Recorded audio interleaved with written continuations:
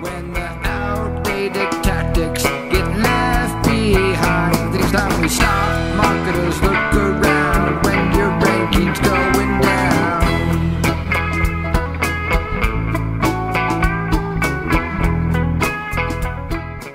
I'm sure people have come to you with real businesses and they've been suspended from, their Google business profile has been suspended. And I guess just a few. Yeah. All right. So what are things that they've done?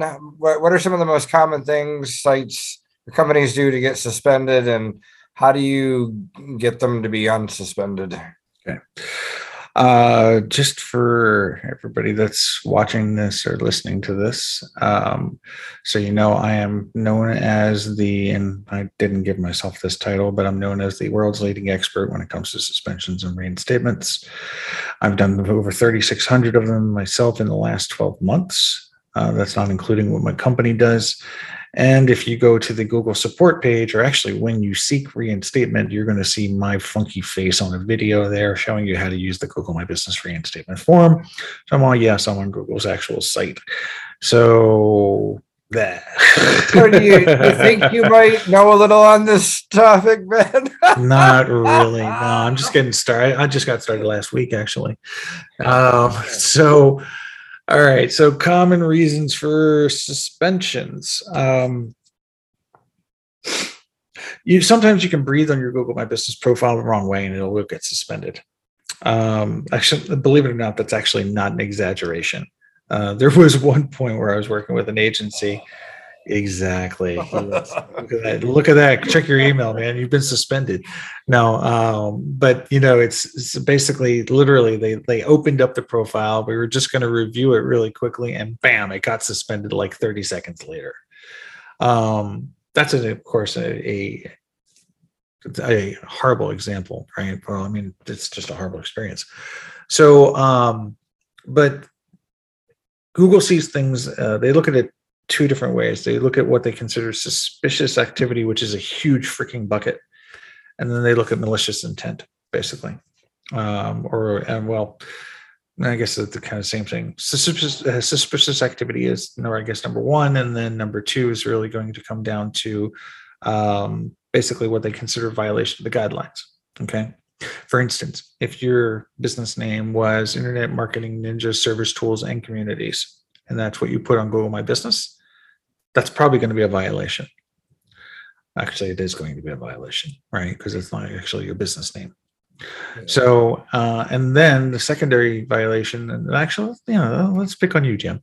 Your secondary violation is that you have your address showing for an address which you're actually not at, and you have no authority over, right? So that's your second violation. Usually when there's a name violation, there's always going to be a secondary violation, by the way.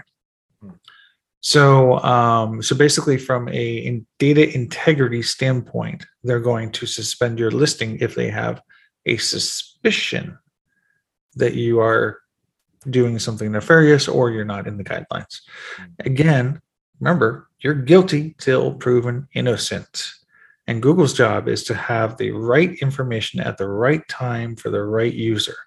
So if they suspect your information is not right, they're going to take you off. So names, addresses, users are a huge reason for suspension.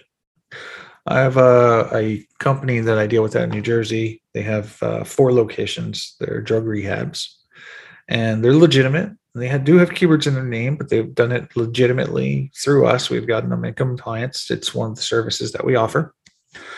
And so basically what they did is they just literally fired this SEO company. And unfortunately, that SEO company also had a user which was connected to their AdWords. That user from AdWords was connected to all their Google business profiles. By the way, if you're using a AdWords company or pay-per-click company, they do not need access to your Google My Business profile. If they do, they need to give you in writing, detailed reason why they need access. But I can guarantee you, there's no legitimate reason. They can turn on AdWords extensions without having access, local extensions.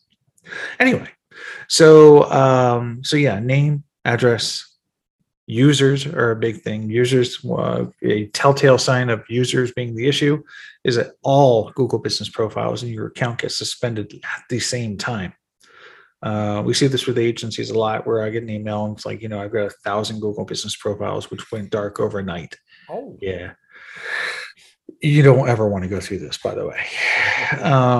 Not to mention, there's a huge legal liability because now you're costing companies thousands of dollars a day.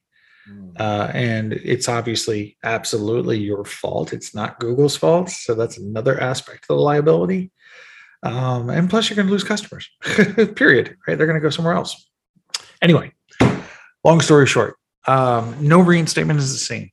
And the reason for this is because there's so many different confusing factors that go on. Everything from I moved, and I'm no longer at my address, to my Secretary of State entry still shows my old address, or I have a Better Business Bureau profile, which is in a different address, different zip code. When we move, our habits are usually not to go back and fix everything, right? We're moving. It's big enough of a headache. So there's a lot of inaccurate data out there. But then again, any literal thing can be an issue that causes the suspension. It might not be the profile itself. And that's the thing that people don't understand is, I've got customers coming to us, they've got malware on their websites. Their website is 404ing, right? They're using a Facebook URL, something still silly like that. I've got other ones where literally they're just using a review gathering software. They put the admin from the company in their profile. Next morning, they're suspended. They have no idea why. Speaking of no idea why not, a little bit of a funny thing. It's always kind of funny when somebody comes to us and they're a psychic and they're suspended. The reason why they're funny is because they always leave their emails off with, I have no idea why I'm suspended. Well, I thought you're psychic. Anyway, I'm joking. I'm kidding. So it actually does happen. But seriously, the process of getting reinstated is very difficult. It's not straightforward. There's a lot of ins and outs to it.